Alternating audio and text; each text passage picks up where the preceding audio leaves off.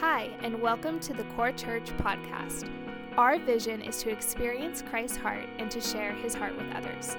Are you ready to learn more about him? Let's dive into this week's message. Y'all ready for this morning? Yes, well, church, I am honored to be with you this morning, and I'm honored to speak a word that's been on my heart. I told my husband that I feel like God has prepped me for a lot of years for this very specific message, and I take that personally. I really do. I take it seriously. And, something I always say, but I feel like it's a reminder that Nick and I do this together. I just need you guys to know that I am under his authority, under his covering. And so anything that I speak up here is something that we both stand together. And I don't say anything that he doesn't agree with. And even when he speaks too, we are on the same page. We are unified. So I just pray that y'all would know that about us, that we don't want to ever be divided in who we are or what we say. And so I'm just excited that, something that's been put on my heart is also things that I've learned from him, that he's taught me. He's my pastor too, y'all, okay? He is the hottest pastor. I can say that. Y'all can say he's dope and sexy, but I can say he's dope and sexy and it means something different, okay? But we are in unison together, okay? We are in our last week of Through the Window.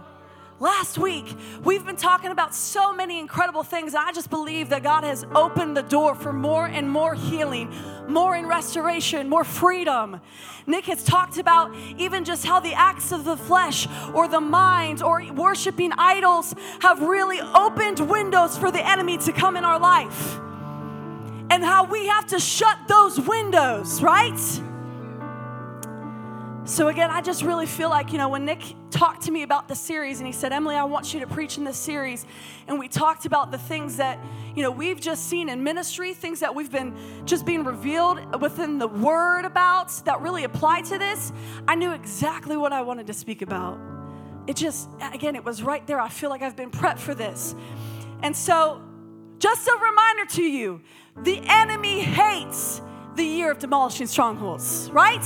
We are in the year of demolishing strongholds. If this is your first time here, Nick has set a vision over the year of 2023 based on his time with the Lord that it's time to demolish strongholds. So we're actually wrapping that up this year. We got a couple months left, but God's not done. He's not finished in the business of demolishing strongholds. He has something new for you. He wants to continue to do that. But guess what? The enemy hates it. He hates that we're taking these steps. He hates that we're putting stuff up here on this freedom wall back here. He hates the year of demolishing strongholds. So how I want to start off today is just reminding us of our year scripture. Put that up here. Y'all better know this. I hope it's already highlighted in the word. But I would honestly, I'd list that up purple. Mine's probably a purple. I don't know if y'all consider it famous, but it's famous to me at this point, okay? All right, come on. The weapons we fight with are not the weapons of the world. On the contrary, they have divine power to demolish strongholds. We demolish arguments and every pretension that sets itself up against the knowledge of God. And we take captive. Someone say, I take captive every thought to make it obedient to Christ. Listen, I was just thinking about this scripture, and I'm sure that we either all know that person or we are that person. Most of us are, where you walk into their kitchen and they got signs everywhere that says live, laugh, love, or even maybe some scripture too, for I know the plans I have for you. Listen, this is something I think that really should be in everyone's home, okay? Because this isn't just words that we read. These aren't things that we just say out loud. This is a war cry right here. This is a stance. This is a promise, a command that we've been given to take captive every thought. And you know what? If you are that person that has live, laugh, love, listen, by all means, you do what you want to do. That's okay. But also, can I just challenge us? When we leave the house, we should be thinking of this every morning. Every morning, reminding myself, I'm about to go out in the world where there's false doctrine, false beliefs, philosophies, opinions, TED Talks, whatever it may be.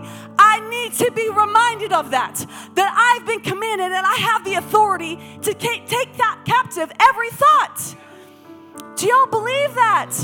Some of us need to be stirred up in that this morning. You don't have to be shouting it down just to believe that. I know I'm loud. But y'all can stand in that too. That's a battle cry. That's a battle cry. Demolishing arguments, every pretension that sets itself up against the knowledge of God. That's that. Satan, get behind me today. That's what that is. And y'all have done so much work for that. Nick and I have seen so much freedom in this past year. I've seen deliverance. I've seen healing. I've seen marriages restored this past year. I've seen families brought into the church. I've seen it. But even as the strongholds fall, does the enemy give up at that point? No. He doesn't give up. He hates when we take those steps. He hates when we get baptized. He hates when we give our lives to our Lord and Savior. He hates it. He hates to see the strongholds broken. He doesn't just give up. And so that brings me to our series scripture here, right in John 10:1. And this portion of scripture, this is Jesus talking, and this portion of scripture is called the Good Shepherd. And you see, church, Jesus is our good shepherd, amen? He is the shepherd and we are the sheep. And this is what he's trying to tell us, is that he knows every single thing about us. As his sheep, he is tending the flock. He is leading us. He is guiding and guarding us. So he knows your weaknesses. He knows your strengths. He knows what you like and what you don't like. He is a good shepherd. Amen? He is. And he says here, he says, truly I say to you, the one who does not enter by the door into the fold of the sheep, but climbs up some other way, he is a thief and a robber. And to understand what he's trying to say here, we need to look at the role of a shepherd. And so in biblical times, what would happen is the shepherd would create a pen to keep the flock in, okay? To protect them. And there would be an opening, maybe not necessarily a door with a gate all the time, but there would be an opening. So there was one way in and one way out. And that shepherd would guard that opening at all times. He actually would sleep in the opening so no one could come in through that door. And so what Jesus is saying, though, that if you can't enter through the door, that the robbers, the thieves, they come in through what we would call today a window, right? It would come in through a window. And as Nick has said every single time he's brought this up, that the only intention of a robber or a thief is not to have a cup of coffee with us, right? Not to have a great conversation, but they only intend to harm, correct? So we see that here, what John 10:10 says, the thief, the enemy, the devil only comes to steal, kill, and destroy. But Jesus says, I have come so they would have life and have it abundantly. Because he is the good shepherd. Some of us may be going through it. We've either gone through hell and back or we feel like we're still there. But we need to remember, yes, that is the enemy's intent, but Jesus has come to give you life and life to the full. You got to remind yourself of that part. Got to remind yourself. So, the enemy is still looking for a foothold. Even when the stronghold is demolished, he is relentless. He's looking through that. He's looking for that open window, church. And the word actually instructs us not to give him a foothold, not to even give him the smallest little inch, not to even open the window just a crack, not to give him a foothold. In another translation, it actually says, you guys can put this up here. In the next translation, in the NASB, or as Shannon would call it, the NASB version, it says, do not give the devil an opportunity. Don't give him even the slightest opportunity. And so the reason this was on Nick's heart to bring to our attention are what are the opportunities that are creating the foothold for the enemy to open that window. We're the ones who are opening the window so he can creep in. So how do we shut the window? We have to be aware of those things. Because we open the window, we give the opportunity and allow the enemy, the devil. Some of us, we always say the enemy, but I just want y'all to be clear. That's Satan. That's the devil. You can say, okay, we don't got to be afraid of it. No, we trample him in the name of Jesus. But we open that window sometimes. And so we want to bring awareness to the things that can open the window so we can shut those. Amen? So don't you open up that window.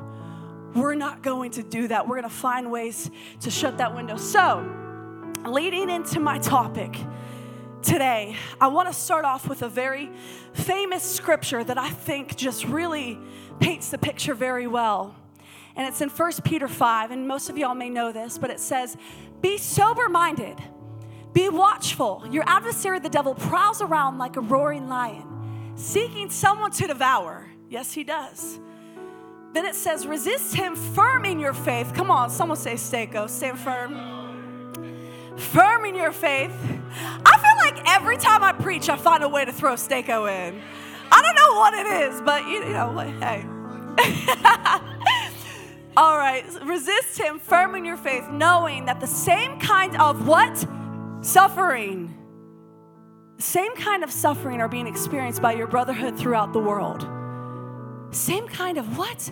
I told Nick, I feel like sometimes you can read the same scripture over and over and you feel like you know it, and then you read it and God just blows your mind with new revelation. Because Peter could have said anything right there. Knowing that the same kinds of sin, same kind of worshiping of idols is happening, same kind of whatever. No, he said suffering is being experienced by the brotherhood throughout the world. And so we have to understand that there are life circumstances that we can experience that can leave windows open for the devil if we're not careful. There are life circumstances that happen to us, and I'm not talking necessarily about the things that happen because of our sin, because let's be real, not everything is an attack from the enemy. Sometimes we just screwed up, and that's our life is a representation of what decision we made. I'm not talking about that though today. I'm talking about the things that happened to us that didn't seem fair. The things that happened to us that we didn't deserve. Maybe the loss that you experienced, whether it was a loss of job, whether it was a loss of a family member, the different things that happen that we don't deserve and we don't understand why they happened. Sometimes it can leave the window open for the enemy to creep in if we're not careful. So what kind of life circumstances open the window for the devil? And this is where that really saturated word trauma comes into play. Really saturated word. I'm sure that we see this all over today. We see it in the news. We see it on social media. We hear it in our friend groups, in our mom groups. We hear it in the church. We hear it everywhere we go. Trauma. Oh, this trauma I've been through. Oh, that trauma they've been through. Trauma, trauma, trauma. Very, very saturated. But it's real, is it not? We all go through trauma. We will all experience suffering, just as Peter reminds us. So it was clearly so important for him to remind us because the devil's watching for it. We all go through trauma. And something I want to say before we get started on this topic, the topic of trauma, is that I know that this is a sensitive topic for a lot of people. I know that this can make some people uncomfortable because maybe you have never even talked about the trauma that you've been through. Maybe you're still going through that. Maybe you are experiencing it. So I know that this is an uncomfortable topic. It is uncomfortable for myself too. I need you guys to know that. But it needs to be talked about. Because I do believe there is a reason that Peter felt the need to remind us that we need to be watchful over this. Because the enemy is waiting. He's waiting for that window to be opened. So, trauma, I'd like to use a different word for that, or rather, soul injury. We're all going to experience soul injuries. And the word actually talks a lot about the difference between the body, the soul, and the spirit. And so I wanted to provide some education around that distinction. But we are going to, when we experience a life event or a traumatic event, that affects the soul, and we call it a soul injury. So we're going to start off with this scripture in 1 Thessalonians. It says this, and I actually used the Message transliteration because I just thought it painted it beautifully, but look it up in whatever translation you have. May God himself, the God who makes everything. Yes, he does. Holy and whole. Make you holy and whole. He puts you together, spirit, soul, and body. And make you fit for the coming of our Master Jesus Christ. Yes, he did. He made you whole and holy by spirit, soul, and body. So the nature of mankind is spirit, soul, and body. Do we all understand that this morning? Okay?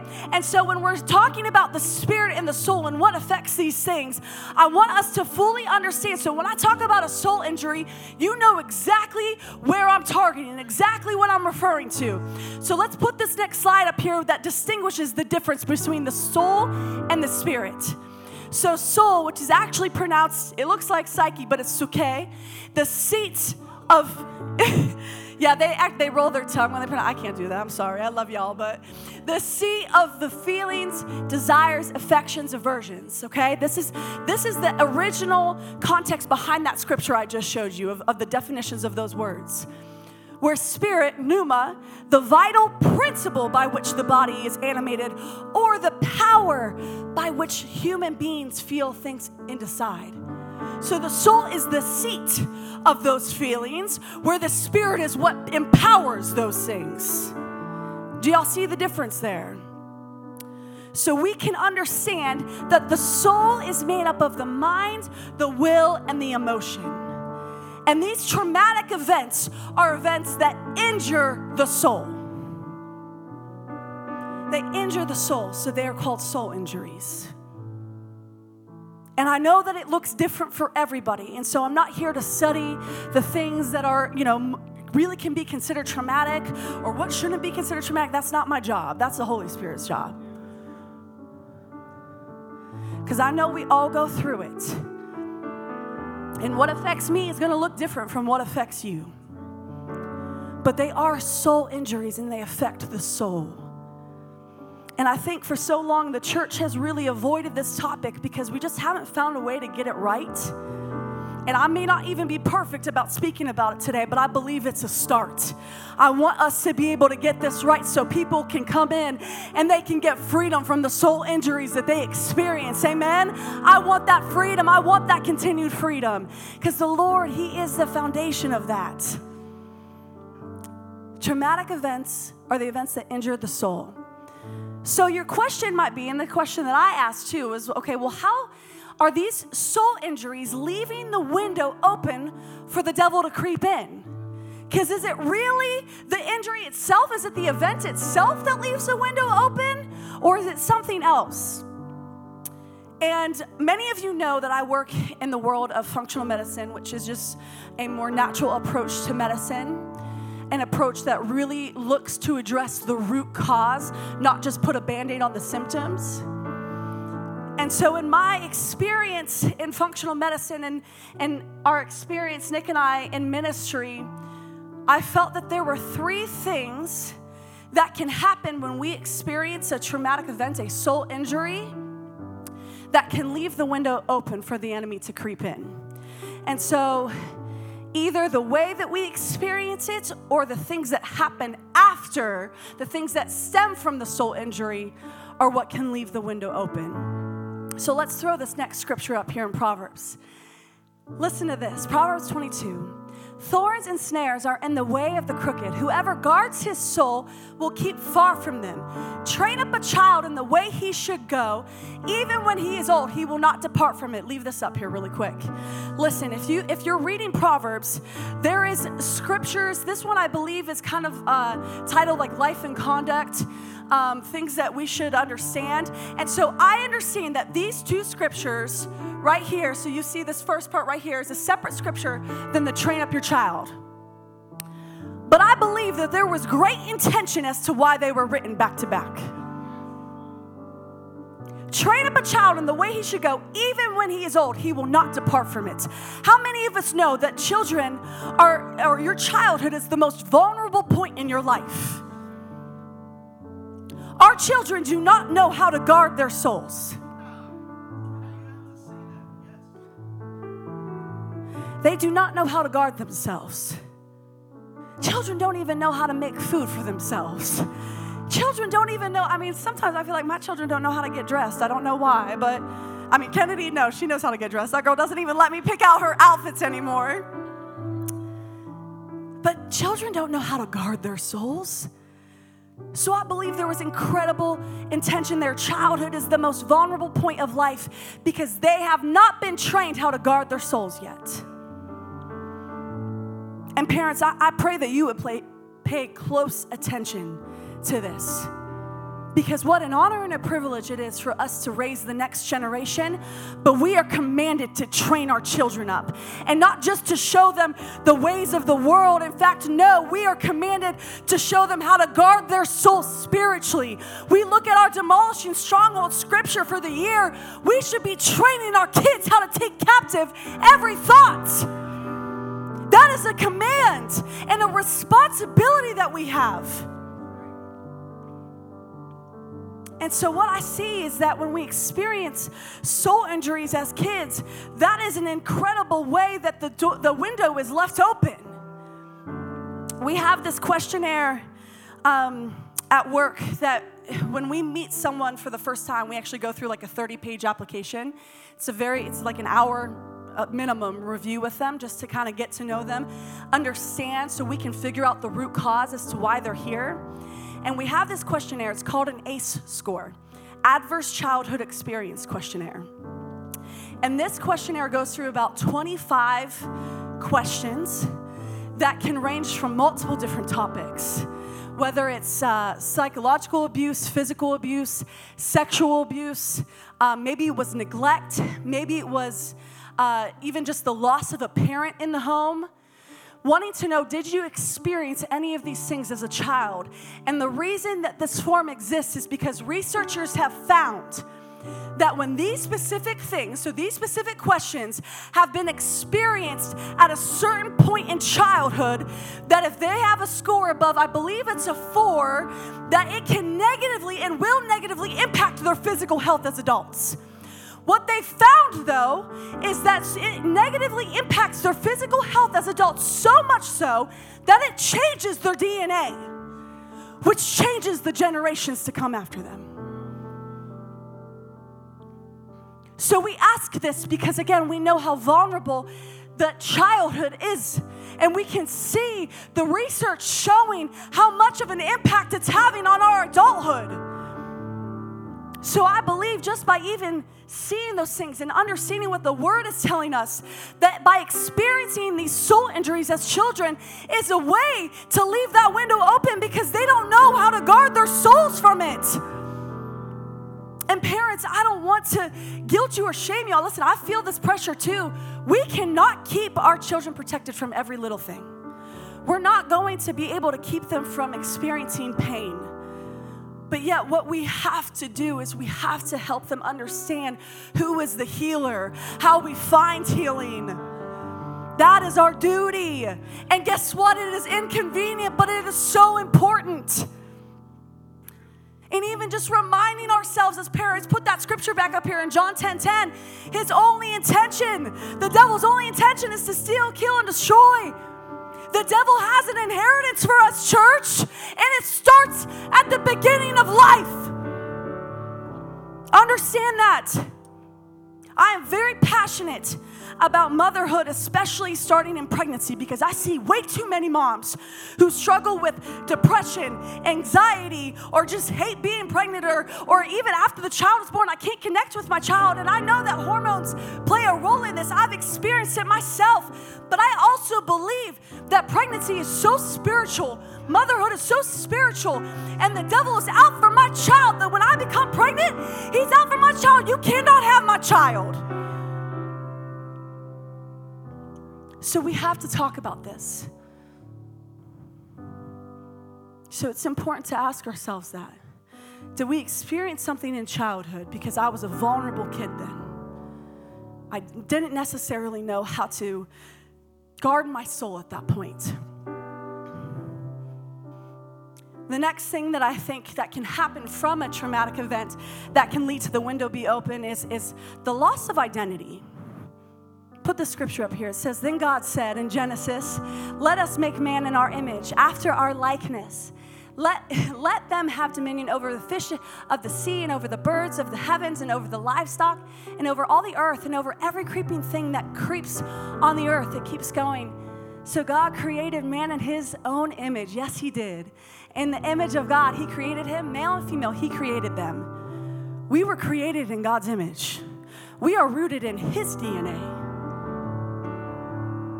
When I gave my heart, my soul, my life to him as Lord and Savior, I was adopted as an heir into receiving the crown of glory. I am his daughter. We are children of God. Amen. What we know, though, when soul injuries happen, what we've seen is that the brain doesn't just shut down. If you look at the science of this, your brain doesn't just shut down. It doesn't just stop working. It becomes paralyzed. So the brain becomes paralyzed, and the memory of these soul injuries, of these life circumstances, life events, replay over and over and over in our mind to the point where it becomes our reality, even if the threat has been removed. So again, sometimes we see veterans come back from war, and they don't feel like they know where they fit in because they feel like they've just done this one thing. And again, they may have nightmares. They may have PTSD that they're struggling with, where it's just the only reality that they know, that they feel like they've lost their identity. We see that a lot in what we do. But I believe that that's something that can happen in a lot of life circumstances. I've actually heard that from a lot of people that Nick and I have either done prayer ministry with, deliverance ministry with, is that they feel like they've lost this identity of who they are based on the things that they've experienced. And to be honest, the devil loves that. The devil loves when we forget who we are. And that's where we have to remind ourselves, I am a child of God no matter what happens to me. I take captive that thought that I don't know who I am. I am a child of God. You see, the thing about that is that we have to remember is that the enemy cannot steal our salvation. He can't walk through that door anymore, so he's got to find another way. But if the devil cannot take your salvation, he will use his schemes to cause doubt about who you are and hope that you will completely sever your connection with the vine. See, at that point, he doesn't have to do anything. Because if he can just confuse you and remind you that you don't have an identity anymore, that your only identity is in what you experience, it's in the trauma that you face, you will sever the connection yourself. So that loss of identity that can happen from these life events really can leave the window open. Does that make sense to y'all? And the last one is this. I want to start out with the scripture in Galatians 5.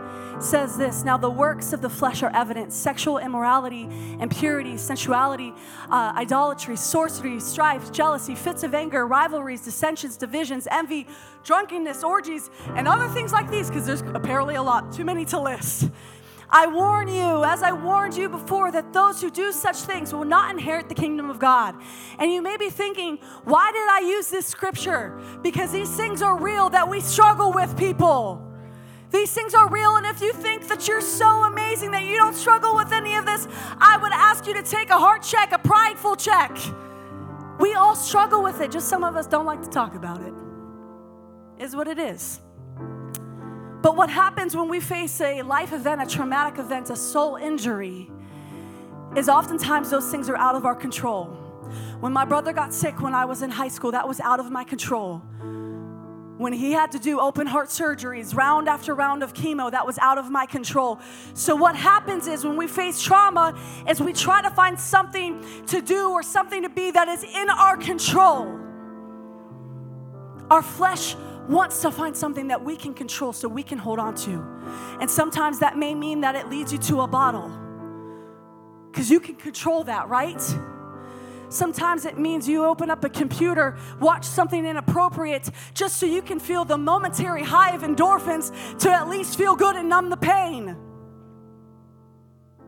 Sometimes it leads to severe fear and isolation because you say, if I lock myself in this house, no one can hurt me. I can control that. It leads us to cutting off all kinds of relationships because I'm going to control how you hurt me. But that only leads to strongholds. That only leads to unforgiveness. That only leads to anger and bitterness. That only leads to severe anxiety and fear and worry. That only leads to addiction, sexual immorality, impurity. It only leads to strongholds when you try to contain it and control it. And I know how easy it is. I do. I told you in the beginning how I was at a point in my life that was so dark that I found myself on my knees all the time. That was in the midst of trying to control the grief that I faced when my brother died. That was it. And I know that Nick jokes around all the time that I'm like the prodigal daughter, but I am. Because I was training away, but I wanted to control the trauma. I wanted to control the soul injury because I didn't want to have to deal with it. And because of that only led to more soul injuries. Because of that, I faced sexual assault. Because of that, I faced drunkenness, all kinds of things that led to stronghold after stronghold because I wanted to just find a way to control it. And it only led to more injury. So I believe that when soul injuries happen, that it's very easy that strongholds happen. And that's what can lead to leaving the window open. So childhood, loss of identity, and strongholds. That's how we leave the window open for the enemy to creep in after soul injuries.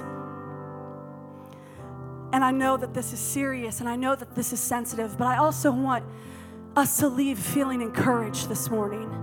I need you guys to know that if there's something that happened to you that you didn't deserve, or if there was a lack of something that should have happened, that our God is a healer. He is so good. He wants to heal. He wants us to get this right and understand this right because He is so much for you.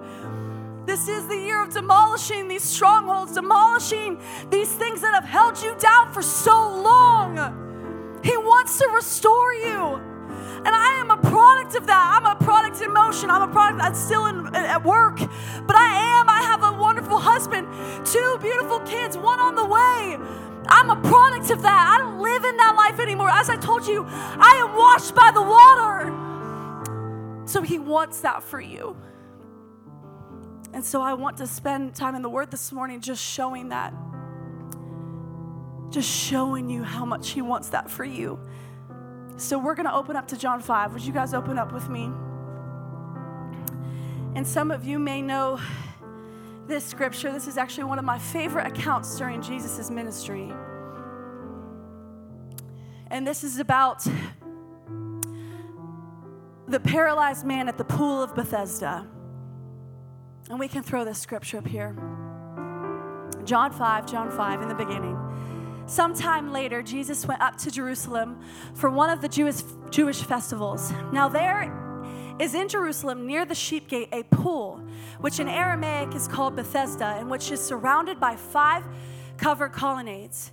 Here a great number of disabled people used to lie. The blind, the lame, and the paralyzed. Stop there. Don't go any further. I wanted to stop here because, again, I want us to see a time of great healing, but I also need us to be aware of the little details too that can happen when we are surrounded by trauma, when we're surrounded by soul injuries. So you see this part right here. Here is a great number of disabled people who used to lie, the blind, the lame, and the paralyzed. You see, church, the world is crowded with trauma ralliers. The world is crowded with people who are just want you to know what their trauma has been, what they've been affected by. Because again, it starts to become their reality. So that's what we see all the time, all on social media, everywhere we look. It's like, here's the trauma I've been through. Every patient I see, it's the same thing over and over again. You don't understand what I've experienced. And honestly, some of it I don't. They're not wrong. But at the same time, we have to understand that if we are just going to sit in trauma, we eventually will start to surround ourselves in trauma. And then it starts to create a trauma rally where people just lie and do nothing. The world is crowded with trauma ralliers. And this isn't me telling you not to share, but we also have to understand why we've been called to testify. I don't stand up here just to talk about my brother dying, just to talk about the sexual assault or the things that I faced, just so y'all know. And in fact, I don't enjoy that. It's a very hard thing for me. Nick, in fact, tells me all the time to stop shutting down. Yvette will look at me and be like, I know what you're doing right now, when I start to be like, I'm out of here. I do it because I know what God has done for me. I share my trauma. I share my soul injury with you because I know that God has delivered me. I know what He's done. And I also shared it with my husband. I shared it with people I trusted back then because I needed to bring it to the foot of Jesus. So let's ask ourselves, why do we need to share the soul injury? Not just be a trauma rallier. I made that word up, by the way. There's a lot of people who will just sit and lie in their trauma, and they want you to sit with them. It keeps going here. One who was there had been invalid for 38 years. When Jesus saw him lying there and learned that he'd been in this condition for a long time, he asked him, do you want to get well? Someone say that. Do you want to get well? Do you want to get well? Church, the instructions are right here. It's right there for us. We've gotten it wrong for so many years. And again, I know that we're talking about a physical paralyzed man, a physical injury right now. But your mental health, your emotional health, that is physical. I already explained that to you, how that works. Those soul injuries affect your physical health. When we experience those things, that paralyzes the brain. And so for so long, we've looked at people with chronic depression, with chronic anxiety, with addiction, and say, just get over it. But their mind is paralyzed. But look all that Jesus does. What if we just looked at people and said, do you want to get well? Do you want to get well? Do you want to be free? Because you can. Because you can. He wouldn't ask it if it wasn't possible. Do you want to get well? So church, let's get it right. Ask yourself. Ask others, do you want to be well? Dr. Tressler, even in your practice, asking people, do you want to be well? You guys are some of the first people that taught me that, how to get to the root. Do you want to be well? And it says, sir, the invalid replied, I have no one to help me into the pool when the water is stirred. Look at this answer. While I'm trying to get in, someone else goes down ahead of me. He just literally complained to Jesus, which, so I do all the time, so I can't be judgmental here, okay? Someone else goes down ahead of me. But he had literally been paralyzed in his trauma for so long that he had lost all hope, even when he was standing in front of the source. There are so many times in Jesus' ministry where people just saw him and fell to their knees because they could just feel it. They could just see it. But he was so paralyzed. His mind was so paralyzed that he didn't even recognize it. So I have to remind you, don't be paralyzed in this moment. I mean, even if you are paralyzed, even if you feel like your mind is paralyzed, even if you feel like you can't breathe, so remind yourself that he is the source. That he can and do what he says. Jehovah Rapha, the healer. He can and will heal every and all disease. So even if you feel paralyzed, even if your mind is paralyzed from the soul injury, he can make you well. He can. Then Jesus said to him, get up, pick up your mat and walk. Someone say that. Pick up your mat and walk. Pick up your mat and walk. At once the man was cured and he picked up his mat and walked.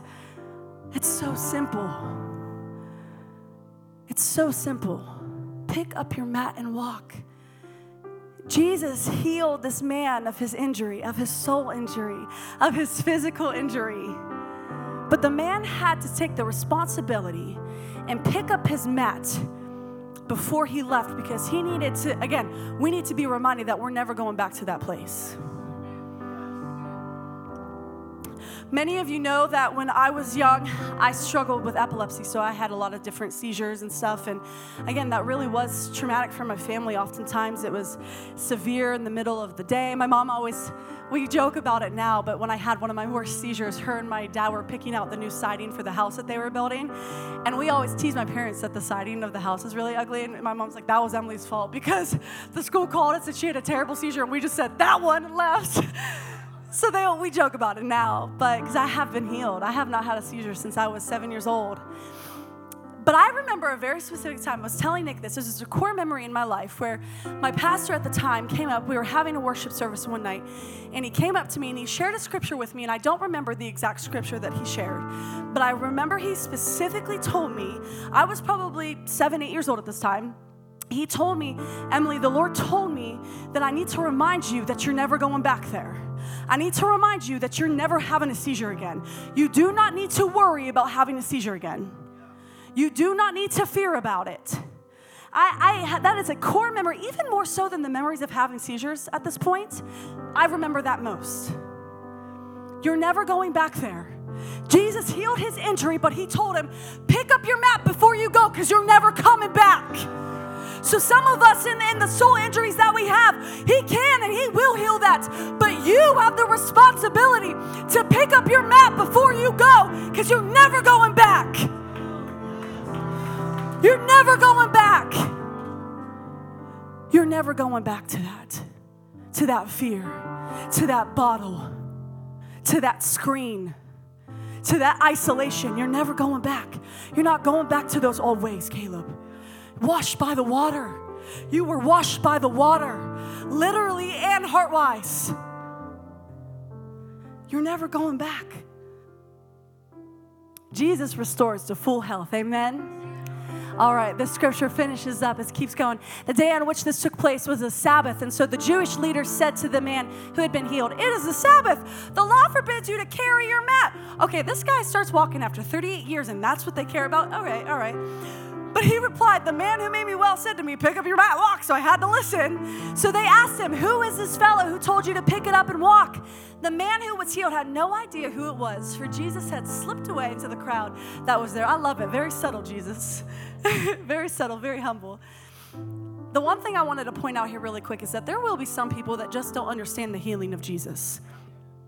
There's going to be some people sitting here today that probably don't understand why we're talking about this, why we're talking about soul injuries. Some people either aren't going to like it because they don't want to share the injuries that they faced. Maybe you've held on to that since you were a little kid. Some people may just not understand the compassion of Jesus like these Pharisees. We have to understand that. If you're waiting to be healed, for everyone to understand that, you're going to be waiting forever. Some of those people may be in your own family. Listen, we cannot wait for that. There's always going to be Pharisees around us. They just won't understand it. But do you want to get well? Do you want to get well? Some people just won't understand it. Honestly. I had so many friends that didn't understand why my life was changing towards the end of my college career. I had friends literally tell me, why are you marrying this pastor? They loved Nick. It wasn't like they had anything against him. They thought he was a great guy when he'd come to visit, but they didn't understand that. I literally had 2 friends specifically pull me aside and said, this isn't you. Which really, in reality, as I look back, is really sad because I grew up, my parents trained me well. So it's really sad that they didn't understand that about me. Some people just won't get it. They won't understand when you've been healed. They won't see that, and that's okay. That's okay. Don't wait around for that, though, okay? Don't wait around for it. Don't wait around. Lastly, and honestly, this part I think is going to blow your mind because I feel like I've probably skipped over this portion. I did not realize this. Later that day, Jesus found him at the temple and said to him, "See, you are well again. Stop sinning or something worse may happen to you." The man went away and told the Jewish leaders that it was Jesus who had made him well. So you may read the end of the scripture and be like, oh, well, like that was kind of like a, Jesus, you healed me, but you had to end it that way. But no, I love how encouraging this is, because Jesus does remind us, and as he reminded this man who faced this soul injury, that listen, stop sinning so you don't disconnect yourself from the vine. Don't do this, because he understood what can continue to create soul injuries. As I said, sometimes there are things that happen to us because they just happen. Sometimes there are things that happen to us because of our own sin. So he knew that paralyzed point maybe was just something that happened, but he also said, I need to warn you of what could happen if you separate yourself from what God's word says. Okay? So it is so important that we talk about that too, just as Nick talked about in the beginning of the series. And he also encouraged him to keep pressing on. Jesus warns him of the consequences of sin and reminds him to push forward. Listen, I have to tell you that if you've put something up on that victory wall, if you've given your life to Jesus, if you've been baptized, please push forward. Don't let the Red Sea moment be the only moment. God doesn't want to stop there.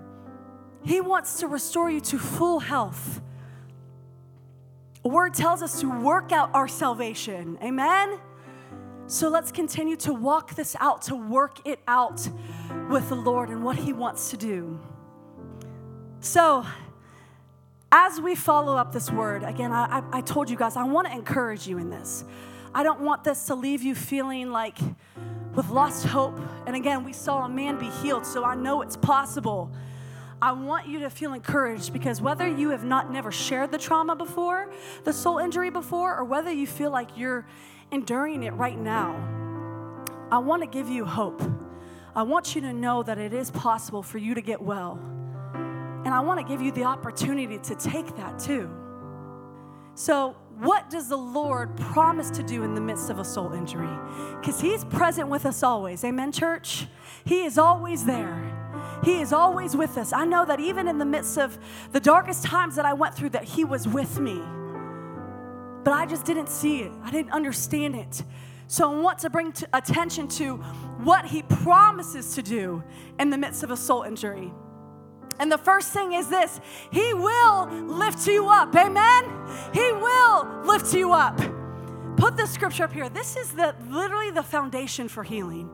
This is a prophetic word of what God was sending his son to do, Jesus Christ. The Spirit of the Lord God is upon me, because the Lord has anointed me to bring good news to the poor. He has sent me to bind up the brokenhearted, to proclaim liberty to the captives, and the opening of the prison to those who are bound. Keep going. To proclaim the year of the Lord's favor. Someone say that. Say, the Lord's favor is on me. Amen? And the day of vengeance of our God, to comfort all who mourn, to grant those who mourn in Zion, to give them a beautiful headdress instead of ashes, the oil of gladness instead of mourning, the garment of praise instead of a faint spirit. Amen. That they may be called oaks of righteousness, the planting of the Lord, that he may be glorified. They shall build up ancient ruins. They shall raise up the former devastations. They shall repair the ruined cities, the devastations of many generations. He will lift you up. He will lift us up. And I love that he uses that word in the beginning of the scripture, brokenhearted. He's come for the brokenhearted. This commentary reads it like this: a word covering any and every human breakdown, emotional prostration, and conviction of sin. The Lord has come to cover that. The Lord is the foundation of healing, and he will bind up any injury that you could ever endure. He will bind up all of your soul injuries, church. He will lift you up. Even in the darkest times, he wants to lift you up. He wants to remind you what he sent his son to do for you, to set you free. Second thing is this: he will break every chain. Come on, someone say it. That's like the Pentecostal in me coming out. He will break every chain. But he will, though. He wants to set you free from bondage. He wants to get you out of that prison cell of unforgiveness. He will break every single chain. Then they cried to the Lord in their trouble, and He delivered them from their distress. He brought them out of darkness and the shadow of death and burst their bonds apart. Let them thank the Lord for His steadfast love, for His wondrous works to the children of man. For He shatters the doors of bronze and cuts into the bars of iron. Not only is He going to remove the soul injury, the trauma, but He can burst any bonds that were created in that paralyzed time. Some of you are facing chains and bonds that were created due to generational trauma. He can burst that apart, church. He's in the business of it.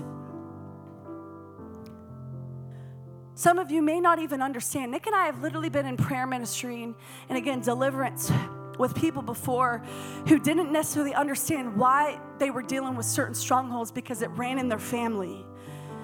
And I often hear that even in my practice at work. It's just like, oh, anxiety, fear, terror, these things run in my family. Like my mom had it. My mom had mental illnesses. Her mom had mental illnesses or physical things too. It just runs in the family.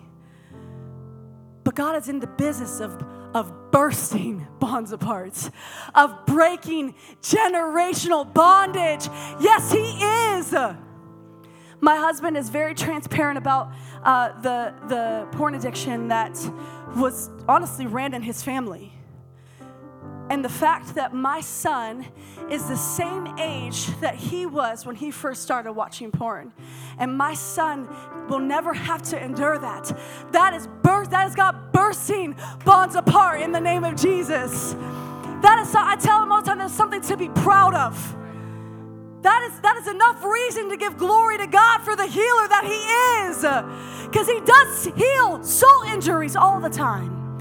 And He bursts those generational bonds apart. He will break every single chain. Yes, He will. And I know He's breaking chains even far beyond what we can witness and understand.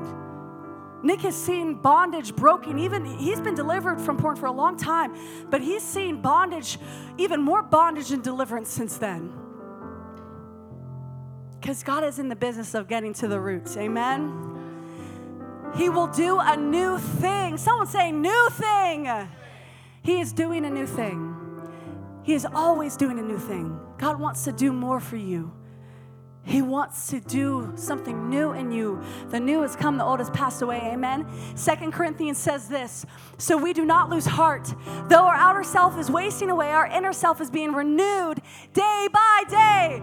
Nick, didn't you just preach on the renewing of your mind, right? It's constant. It is still happening, right?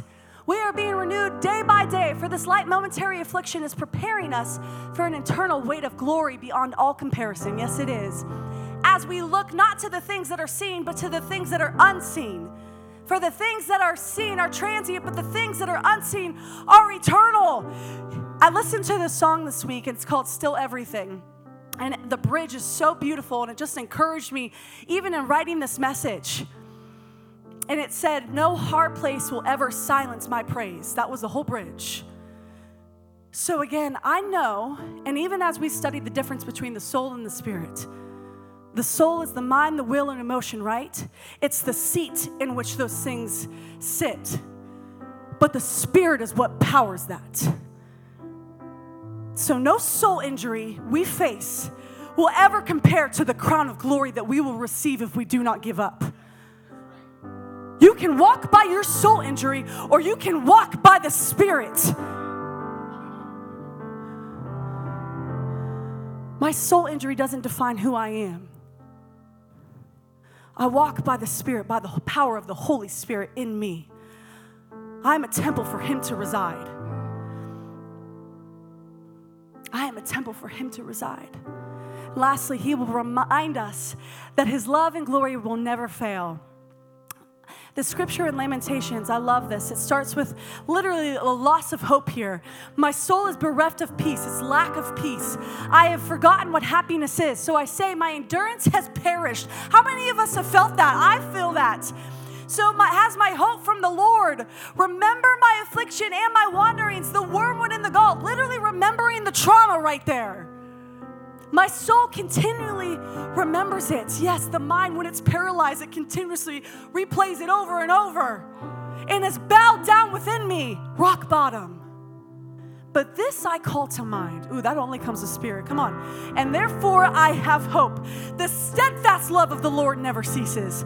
His mercies never come to an end. They are new every morning. Come on. Great is your faithfulness. The Lord is my portion, says my soul. Says my soul. Interesting. Therefore I will hope in him. Again, I remind you that no matter what life event happens, no matter what soul injury, no hard place, no rock bottom, no soul injury can't ever silence my praise at this point. And I want to encourage you in that even if you are in the darkest of times, even if you've never shared that deep, dark injury that you face, that doesn't have to stop you from praising the Lord. No hard place will ever silence my praise. That's how good God is. So my last question for you is this, to end the service. Is there anything holding you back from shutting these windows? Is the secret of holding in your soul injury holding you back? Some of us have never talked about that before. I've talked about my history with epilepsy. I've talked about my history of losing my brother. I don't really talk about the sexual assault that I faced. It's not that I'm not wanting to share it, but I know that there's pain around that. There's stuff I'm working through on that. I didn't even realize I had to work through it. It was kind of brought to my attention in the last couple months. So is there anything that's holding you back from shutting these windows? Maybe it's not wanting to share it. Maybe you just haven't shared it in the right way or with the right people. Maybe you haven't had a safe place to share it. And I'm sorry if that is the case. The church should always be a safe place. This place is a place for the broken, for the sinners, for the lost. And I pray that this would be a place that would be safe for you to bring that, to bring it to the Lord's feet, to his presence. And I will tell you, if you're someone who is not safe, I will let you know. I tell all my church girls that. Every time we meet, that it's a safe place. That if I hear that anyone is not making it a safe place, they won't be welcome. And I mean that because I take that personally, because I need that safe place too.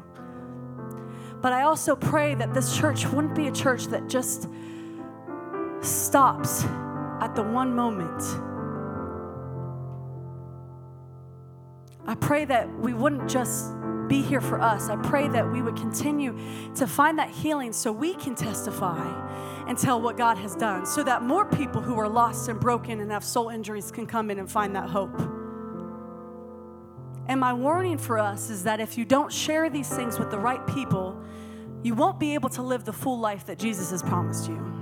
Again, the devil cannot steal your salvation, but he will try to take every experience that the Lord has for you.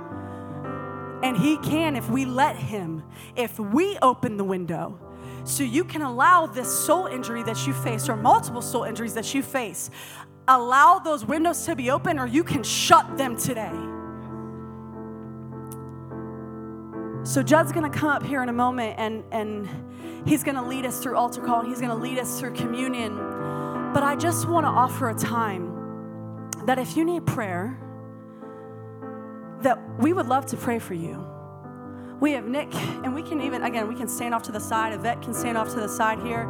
We have a prayer team who can pray with you and walk you through. And whether it's, again, talking about that soul injury, I just want to offer that to you guys. Because this is a place where you can find healing. But don't let the enemy have any land that he doesn't deserve to have. Amen? I know this was a heavy topic, but I pray that you leave today filled with hope, filled with understanding that even if you're going through it, even if you've never shared it, that the Lord does want to heal you. Do you want to get well? Let's pray. Father God, I just thank you for today, God. I thank you that, God, you are Jehovah Rapha. You are a great healer, Father, and you want to restore us to full health, God. God, I pray for anyone today who might be struggling with the soul injuries, whether it's mental, emotional, physical, Father God. We know it's one and the same, God, and we know that you can heal every and all, God. God, I pray that if there's anyone who has experienced injury in their childhood, Father God, God, I just pray right now that the mind would not be paralyzed any longer, Father God. God, I pray that both the left and the right lobe of the brain would have to be able to function in the name of Jesus, God. God, I pray that as they bring those injuries to you, that literally those traumatic memories would have to dry up in the name of Jesus, God. God, I pray that it would be replaced with your word, with your understanding, God. I pray that it would be replaced with forgiveness, for obedience, God. Whatever you have with your joy, Father God, I thank you, God, that you are lifting us up, God, that you're reminding us who you are, God. I pray that if there's anyone with a loss of identity this morning, that they would leave knowing who they are, that they've been created in you, rooted in your DNA, God, that nothing they experience can take that away, Lord. God, I pray that if there's continually strongholds that need to be broken, that you are demolishing those, God, that we would give those to you today. I pray that we would see more freedom on the freedom wall, God, that you have more for us, that it doesn't stop at the one thing, God, that it would just keep going, that you would keep moving in us, keep releasing things. So we thank you, Father.